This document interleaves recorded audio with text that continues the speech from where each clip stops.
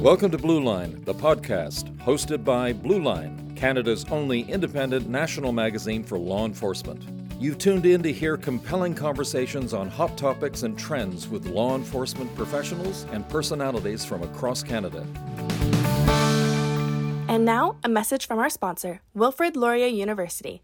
With Laurier's 100% online degree programs, you can earn your undergraduate or graduate degree from a top-ranked university with an academic and institutional tradition that is over 100 years old.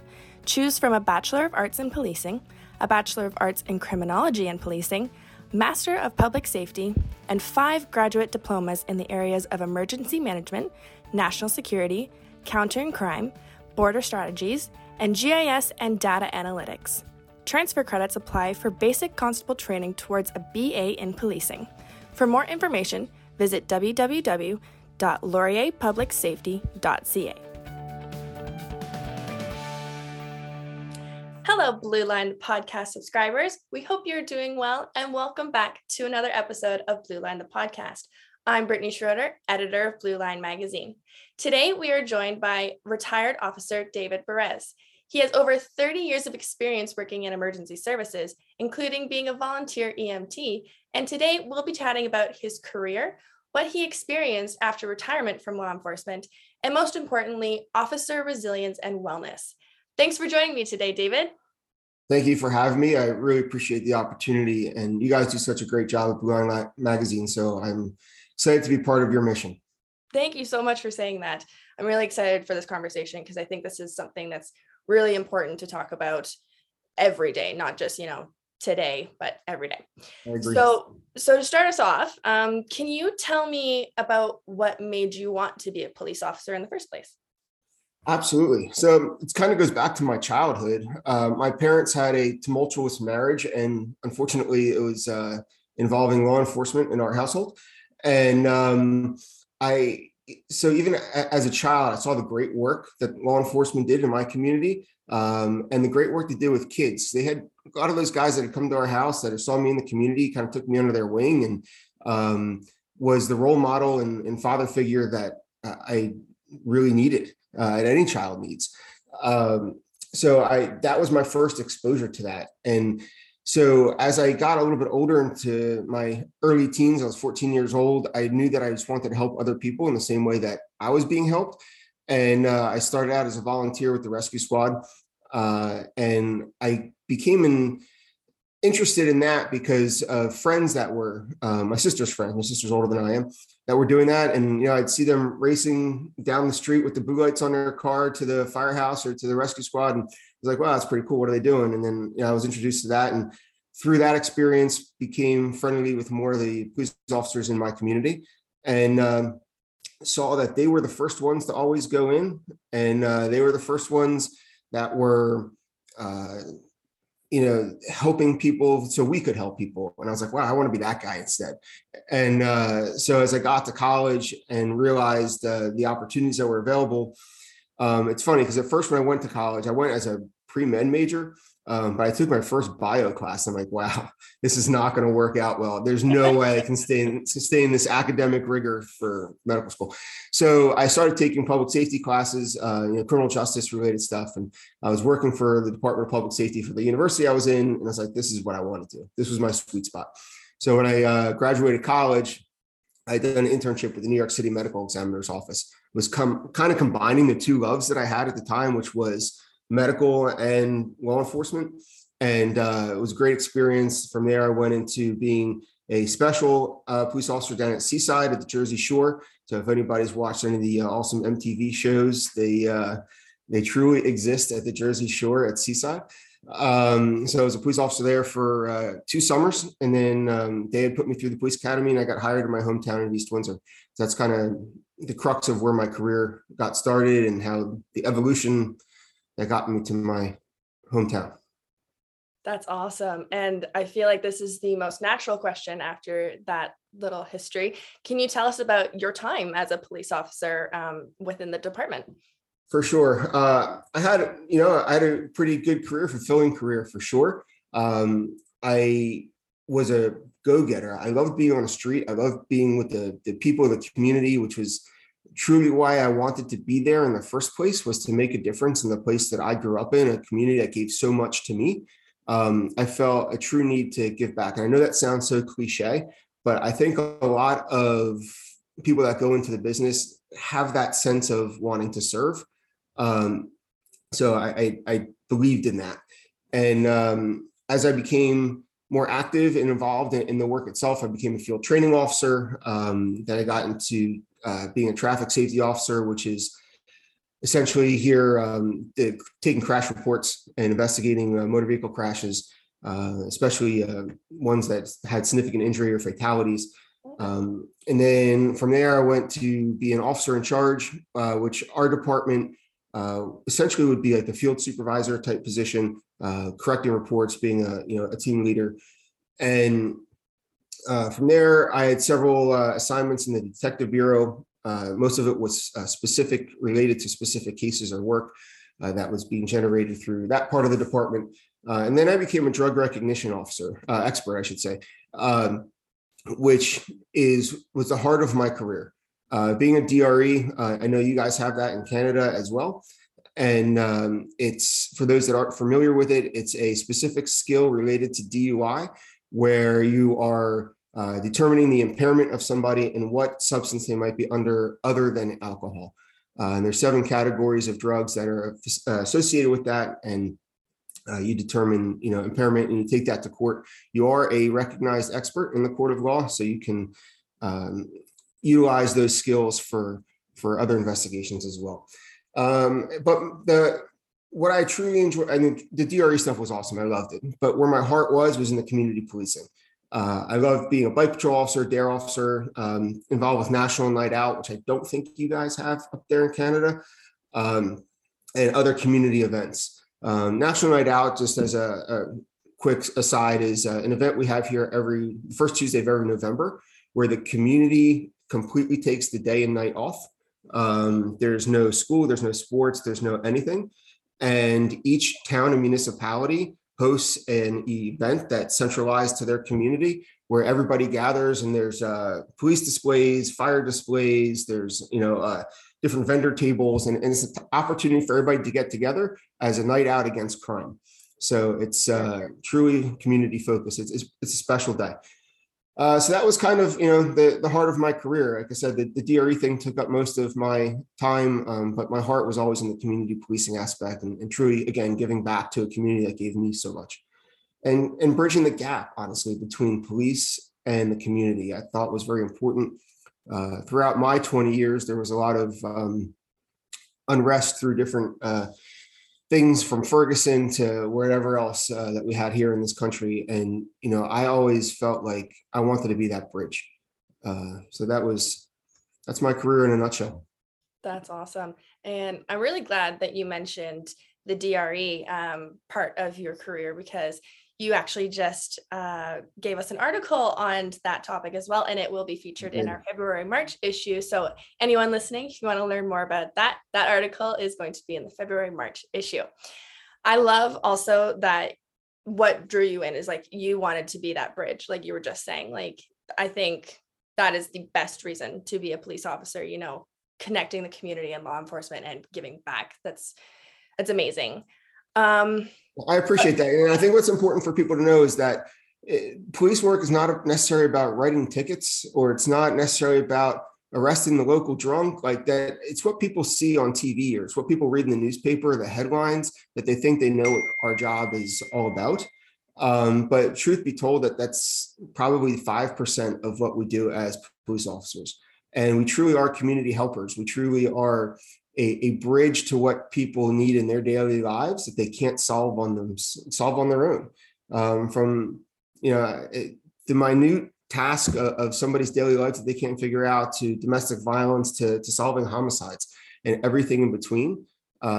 So I love the idea of people looking past the headlines and connecting with their law enforcement community to understand truly what the job is about. Yeah, I completely agree. Now, kind of shifting focus to the end of your career, I did say in the intro, and when we were talking before, we wanted to talk about officer resilience and wellness. So keeping that in mind, Can you tell me how you were feeling towards the end of your policing career? For sure. It's definitely not the highlight of my career, that's for sure. But towards the end, I'd say somewhere around the 18-month out mark, so about a year and a half prior to retirement, I was feeling disconnected. Overwhelmed is probably not the right word, but disconnected. My heart just wasn't in it anymore like the way it was. I still love my job. I literally love my job to the last day until retirement. I can't imagine having done anything else for my career. So that's not where I'm coming from. But I think over the course of 20 years, you see so much. You see 90% of what you see and do are people's worst moments. And when you see everybody everybody has a worst moment in their life. There's no doubt. But we see everybody's worst moment. So that builds up after a while. And differently from a combat veteran who has, 4 or 6 years in the military. Now, listen, I take nothing away from that. Those guys are true warriors. But they will have a smaller set of things that they're dealing with when they leave. We see 20 years of death by 1,000 cuts. And that trauma builds up over time, and you start to become, your heart just loses your heart. You just lose heart in the job, and you become disconnected from the community. You kind of lose your way from why you were there to begin with. And I think that becomes very difficult. Your mindfulness is not in a place where it needs to be to maintain your own safety and the safety of your colleagues. So when I realized that was an issue, I also realized that it was probably time for me to go. So I got to my 20 years, I got my pension, my health benefits, and it was like, you know what? I've gotten this far. I need to count my blessings, and I need to move forward. And retirement was certainly in the right decision for me. That doesn't mean I don't miss it every day. That doesn't mean that there are days where I don't wish I was back there. Standing shoulder to shoulder, when you have public events like the funeral of these 2 NYPD officers that one we witnessed the other day and one that we'll see this week, and you have tens of thousands of police officers standing patch to patch along Fifth Avenue in New York City. My heart and my soul yearns to stand there with them again, not just in that moment, but holistically. And it's very difficult to walk away from that. And I think that's where a lot of people struggle. But me, I knew it was my time. I knew it was time to go. The politics of our job was something that was getting to me. And it was also something I knew I couldn't change. But I also knew it was something I couldn't work within. So it was a combination of stuff that it was time to go. So what's interesting is I think given the opportunity to take a sabbatical in law enforcement, I could have taken 6 months or a year off, and I could have come back refreshed, renewed, and probably done another 5 or 10 years. Yeah. But that's not an option in our job. And I hope that someday it will be, because I think that we don't have enough time off to regroup and reset. And it's unfortunate because it destroys the individual. It also destroys the individual's ability to affect their duties at work. So it'd be interesting to see how that concept plays out over time. There's actually a department in, I believe it's Indiana, that's trying that. Every 5 years, you are 3 months of sabbatical. Oh, wow. Yeah. So it'll be interesting to see how that shakes out. And if anybody else catches on to that, I think it'll be great. Actually does sound like you said, like you and your mind and your body, you need time to recover from everybody's worst moment that you guys are seeing. And yeah, I'd never even thought of it that way before, but it's so true. The other thing that I'd love to see is a diversity of assignments throughout your career. Like, I went through a 30-second blip of my resume, and it seems like I did a lot, but the truth is all those things were done within my general assigned duties. Mm-hmm. I was in a smaller agency. It was 50 officers plus or minus, depending on the year. And there were not a lot of places to go or do. It's not like NYPD that's got literally 150 different units to choose from. Yeah. And when you are just in this routine of the same thing over and over again for 20 years, it just, that stagnancy becomes more possible. And so I think it's important for people to take time off and regroup, and, or, have a diversity of work that they're doing at work. Yeah, I think that would help a lot. Now, after you left the force, you told me that you had a bit of what we would call a honeymoon period. Absolutely. But you also told me that that came to an abrupt halt. Can you tell me all about that and what kind of happened? For sure. So, I retired January 1st of 2020. It was an exciting day, an exciting time. I saw a transition from what was to what could be, and I was excited about that. And, the first 4 to 6, 8 weeks, you have like this longest vacation you've ever had in the last 20 years. I think before that, the longest vacation I had, it was 20 days, which was my honeymoon back in 2004. So it was great. It was euphoric, quite frankly. But then reality starts to set in, and you're like, crap, what am I going to do tomorrow? And then tomorrow turns into next week, and then next week turns into next month. And then next month is like, what is going on here? Well, I need to keep moving forward. So I found myself, after that initial euphoric period, to spiral down a little bit, becoming a little bit depressed because I was disconnected from, my people, my tribe. And I'll come back to that tribe concept in a minute, but it was a weird feeling to not be part of something bigger than myself. And as excited as I was to be home to be with my kids and raise my kids, and it wasn't the happiness that I thought I was seeking. And don't take that the wrong way, but I love my family more than anything. But you also need to be fulfilled in ways that are outside of your daily duties. But then COVID hit. And that was, March 13th to be exact of 2020. And it changed everything. And honestly, this is going to sound bizarre, so everybody hold on to their seats for a second. I enjoyed it. Obviously I was sad that people were dying. I was sad that people were getting sick. I was sad to see, society locking down, but I was excited that the whole world came to a complete screeching halt that allowed me a chance to catch up. So it was, I know that sounds selfish, and it's like, wow, that's a horrible thing, but it's true. Like I felt an opportunity where everything stopped around me, and it was a quiet calm that allowed me to regroup, to heal, and catch up. It was in that time that I decided to establish my own business as a public safety consultant, which didn't actually end up going in the way that I thought it would. But the idea of doing consulting for either active shooter or anything along those lines that I was trained in, that I was interested in carrying forward, seemed to be not a priority for anybody in that initial COVID period. So I had to kind of retool and rethink every couple of weeks to see where the world was going. And as we know now, nobody knew where the world was going. And there was no way to anticipate what could be a good thing or the next thing. And that was actually troubling for me.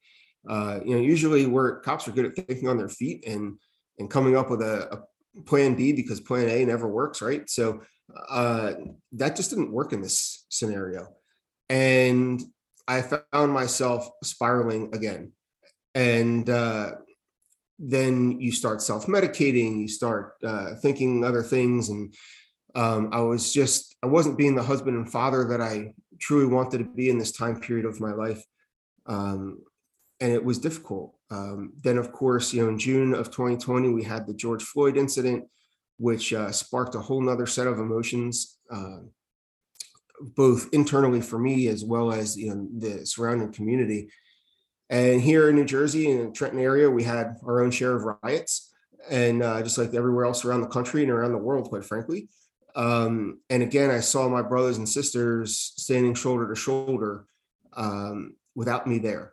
without me in that line. And it was very difficult to not be part of that. Obviously, nobody wants to be part of those terrible situations, but you also want to be part of the solution. That's who we are as cops. And not being able to participate in that was very difficult for me. And for those that were serving, they dealt with their own demons and struggles during that period. And then my one specific friend, Danny, who worked for Trenton Police Department, found himself in a place of betrayal. Betrayal by his department, betrayal by his community that he served, and quite frankly, betrayal at home. And I saw him going down a path that was frightening to me. And he eventually, on July 29th, died by suicide. And that was a pivot point for me in all of this. So much, as you can see, was happening at one time. But that was a pivot point for me. And as devastated as I was by that, the sadness, the grief, the hurt, the despair that I felt as a result of that, I also knew that it was a call to action for me, that not only to fix myself, but I never wanted one of those phone calls ever again. And I knew from that day forward, I was going to spiral up with no way of ever coming back down again. Awesome. So what did you do after you got that call on the 29th of July? So a lot of crying, number one. And, my kids are friends with his kids. So there's a deep connection there. We live in the same community down the street from us, and our kids go to school together. So that was very difficult. So those, immediate moments and days after, obviously there was a lot to think about, take care of, and understand, or try to understand. Of course. And the first thing the way my brain works is I'm a problem solver. Like I need to have my hands involved in something. I need to fix things, sometimes for better, sometimes for worse. But in this case, we felt like we needed to do something for him, something to memorialize who he was and how he lived, but not the last few weeks or months of his life and the way he died. So we organized a great event for his kids where, law enforcement, fire, EMS communities from all over the state and throughout the tri-state area, quite frankly, came together to support them and, parade past their house. And, we got very involved, and that was where things kind of started perking up for me. And then I started writing. Writing was a big part of the release for me. And for anybody that hasn't tried that and is struggling with their own emotions, it allows the crazy scrambled eggs going on inside your head to live somewhere else outside of your head, but you still have those thoughts available to you to reflect upon. You still have those ideas to reflect back towards, but they're not in your head taking up space and beating each other up. So I think it's just so important to be able to express yourself in some way, whether it's words on a piece of paper or drawings, or a way that you can communicate your thoughts to others at some other point in time where they don't have to remain in your head in the meantime. So anybody that is struggling, I would highly recommend that you find that type of outlet. So I did, and I started writing. The writing was well received, fortunately, and was never my intent to publish anything, but it did find its way into other people's hands. And I also reached out to a friend of mine. His name is Michael Pellegrino. He was the chief resiliency officer for the county that we worked in.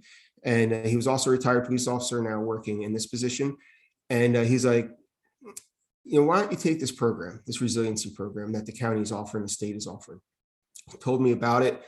And I was like, oh, it's for active officers to put a resiliency officer within each agency. He goes, yeah, but I don't know. From everything we're talking about here, it looks like retired guys need this too. Yeah. And so it's true, because I realized I didn't have that connection anymore. Well, I still had the feelings of loss and the connection to those people that were still working. I no longer had an outlet to be able to communicate that, or be able to be a resource to someone else, or have a resource myself. So we decided to put myself and a couple other retired guys in this resiliency program as instructors. And we are now bringing the resiliency program throughout the state of New Jersey to retirees as well, which has been been amazing, and reconnecting old people back together. And it's like putting the band back together, it's great. And you're also getting the opportunity to meet folks from throughout the state that you didn't necessarily know beforehand, but we're all still connected at the heart. So that's been a great experience. So the resiliency program is awesome.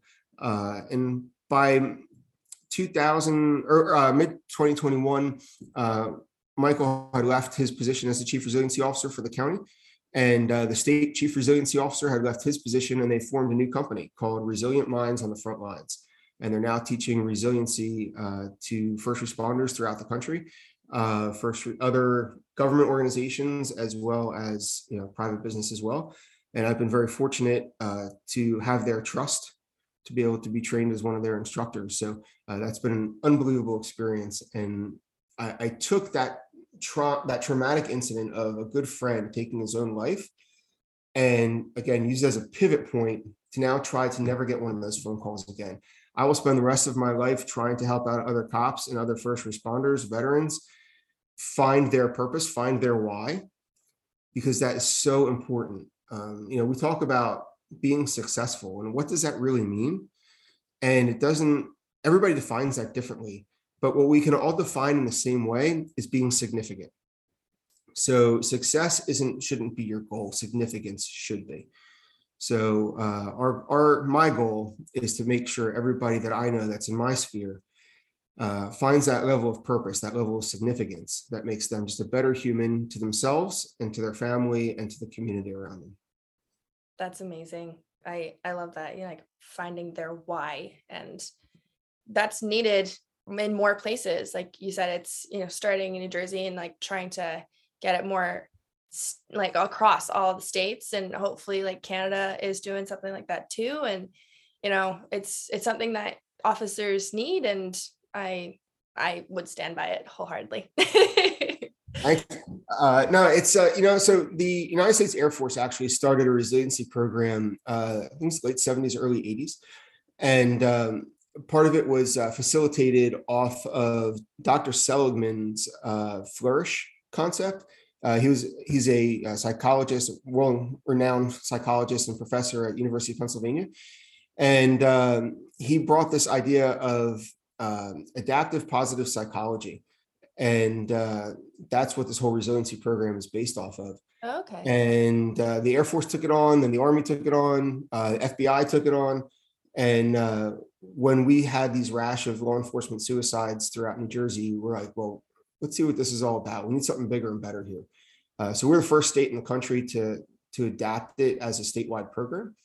And Georgia has also done a great job in the last couple of years doing that as well. And we actually have a very good relationship with a lot of the law enforcement leaders in Georgia to collaborate in the resiliency programming. But it's a huge piece. And anybody that hasn't dove into the whole idea of resiliency, I would encourage you to start by reading Dr. Seligman's book, Flourish, and kind of understand what it's all about, and then find one of these programs like ours and bring it into your community, whatever that community is, whether it be law enforcement or other first responders, and we'll go anywhere. Yeah, that would be amazing. Now, for the officers who are listening to this podcast today, what would you want to share with them? Like, do you have a piece of advice that you'd want to share in terms of wellness and resiliency, or just your time on the force? So that's a great question, and wow, is it a loaded one? There's so much in there. The one thing that I'll reflect back on is actually in my email signature tagline, and it's earn your badge every day. I think that encompasses so much. It takes on your heart, it takes on your mind, it takes on your values. And if you earn your badge every day, you will find a level of fulfillment and significance within your work that will not only say prevent you, but it'll certainly mitigate your sliding backwards. And when we teach resiliency, one of the things that we always say is catch yourself catching yourself.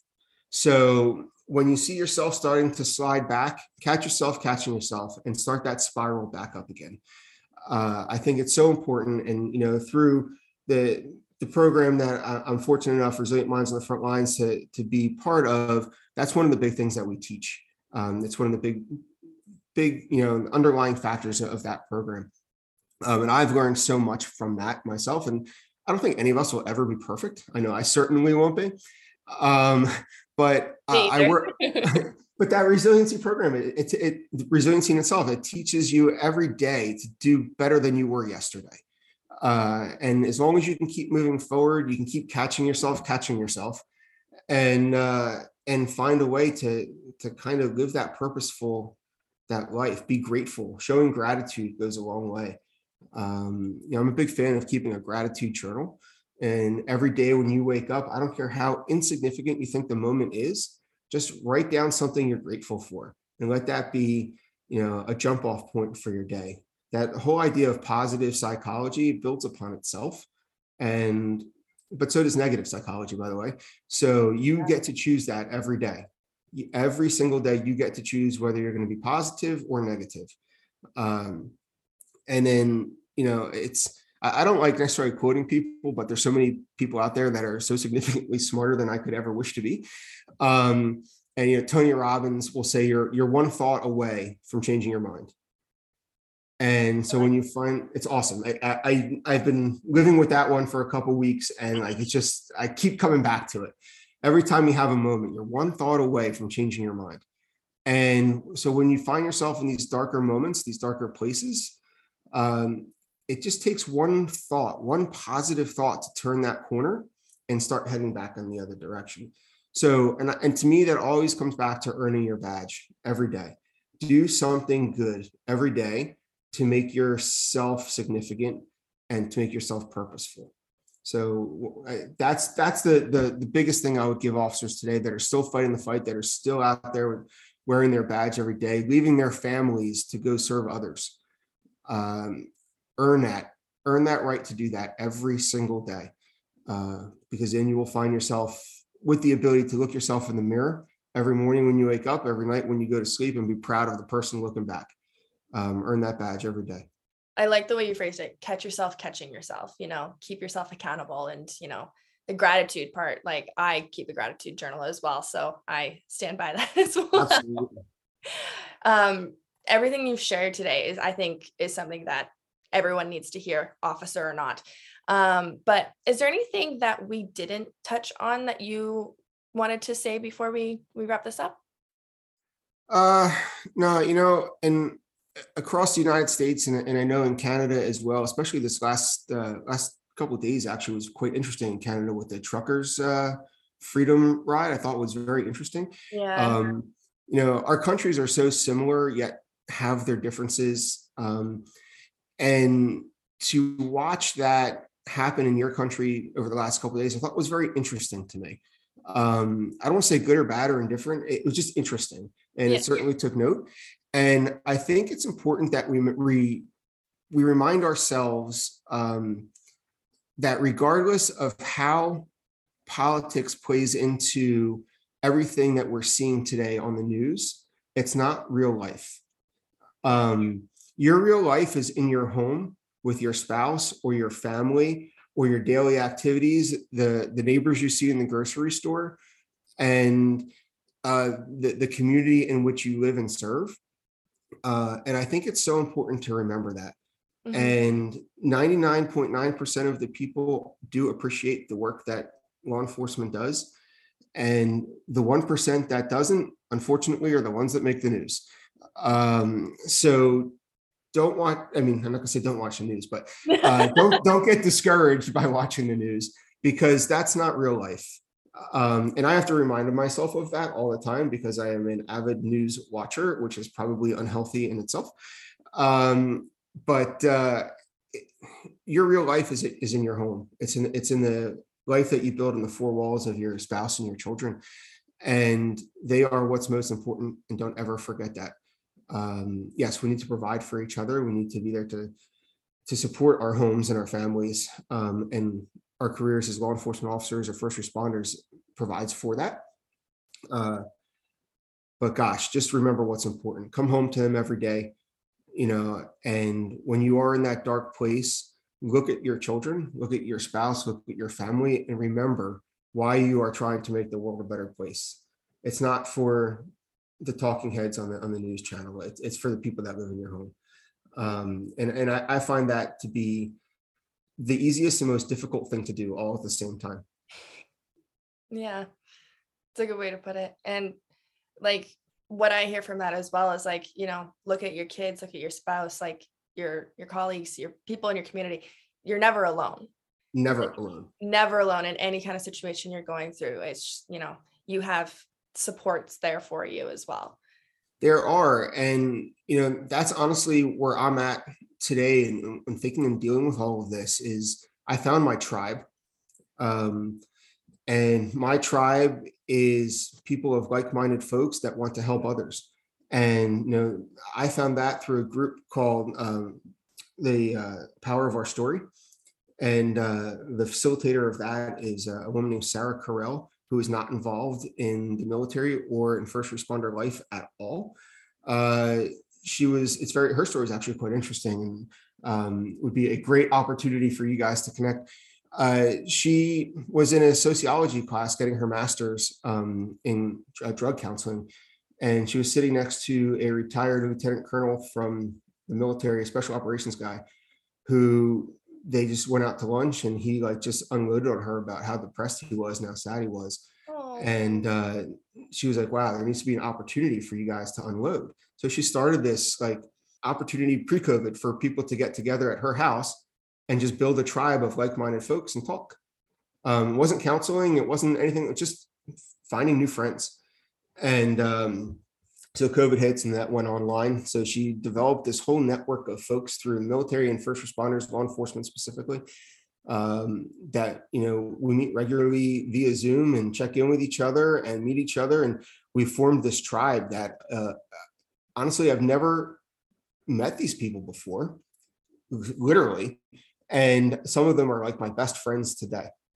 And it's just, you find that connection with folks. And it's just so important to understand and be around people that are like you and have that tribe of folks that are like you. And it may not be who you think they are.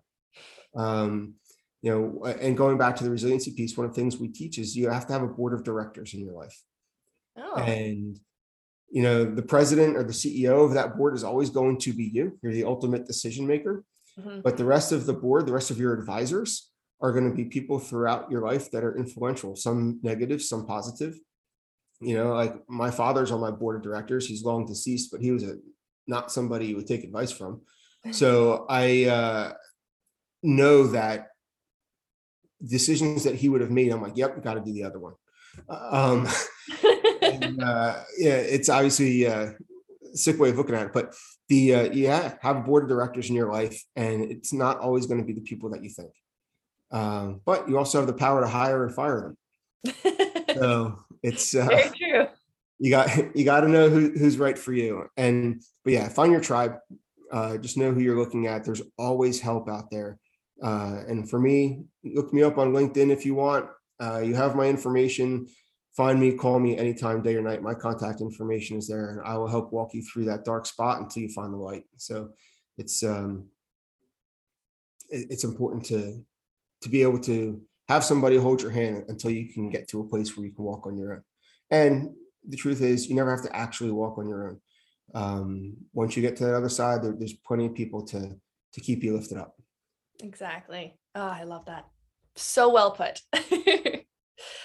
David, I just want to say thank you so much for joining me today and for sharing your many experiences and your words of wisdom with me and other members of law enforcement who may be listening today. To all those who are listening, we hope you enjoyed this episode of Blue Line, the podcast.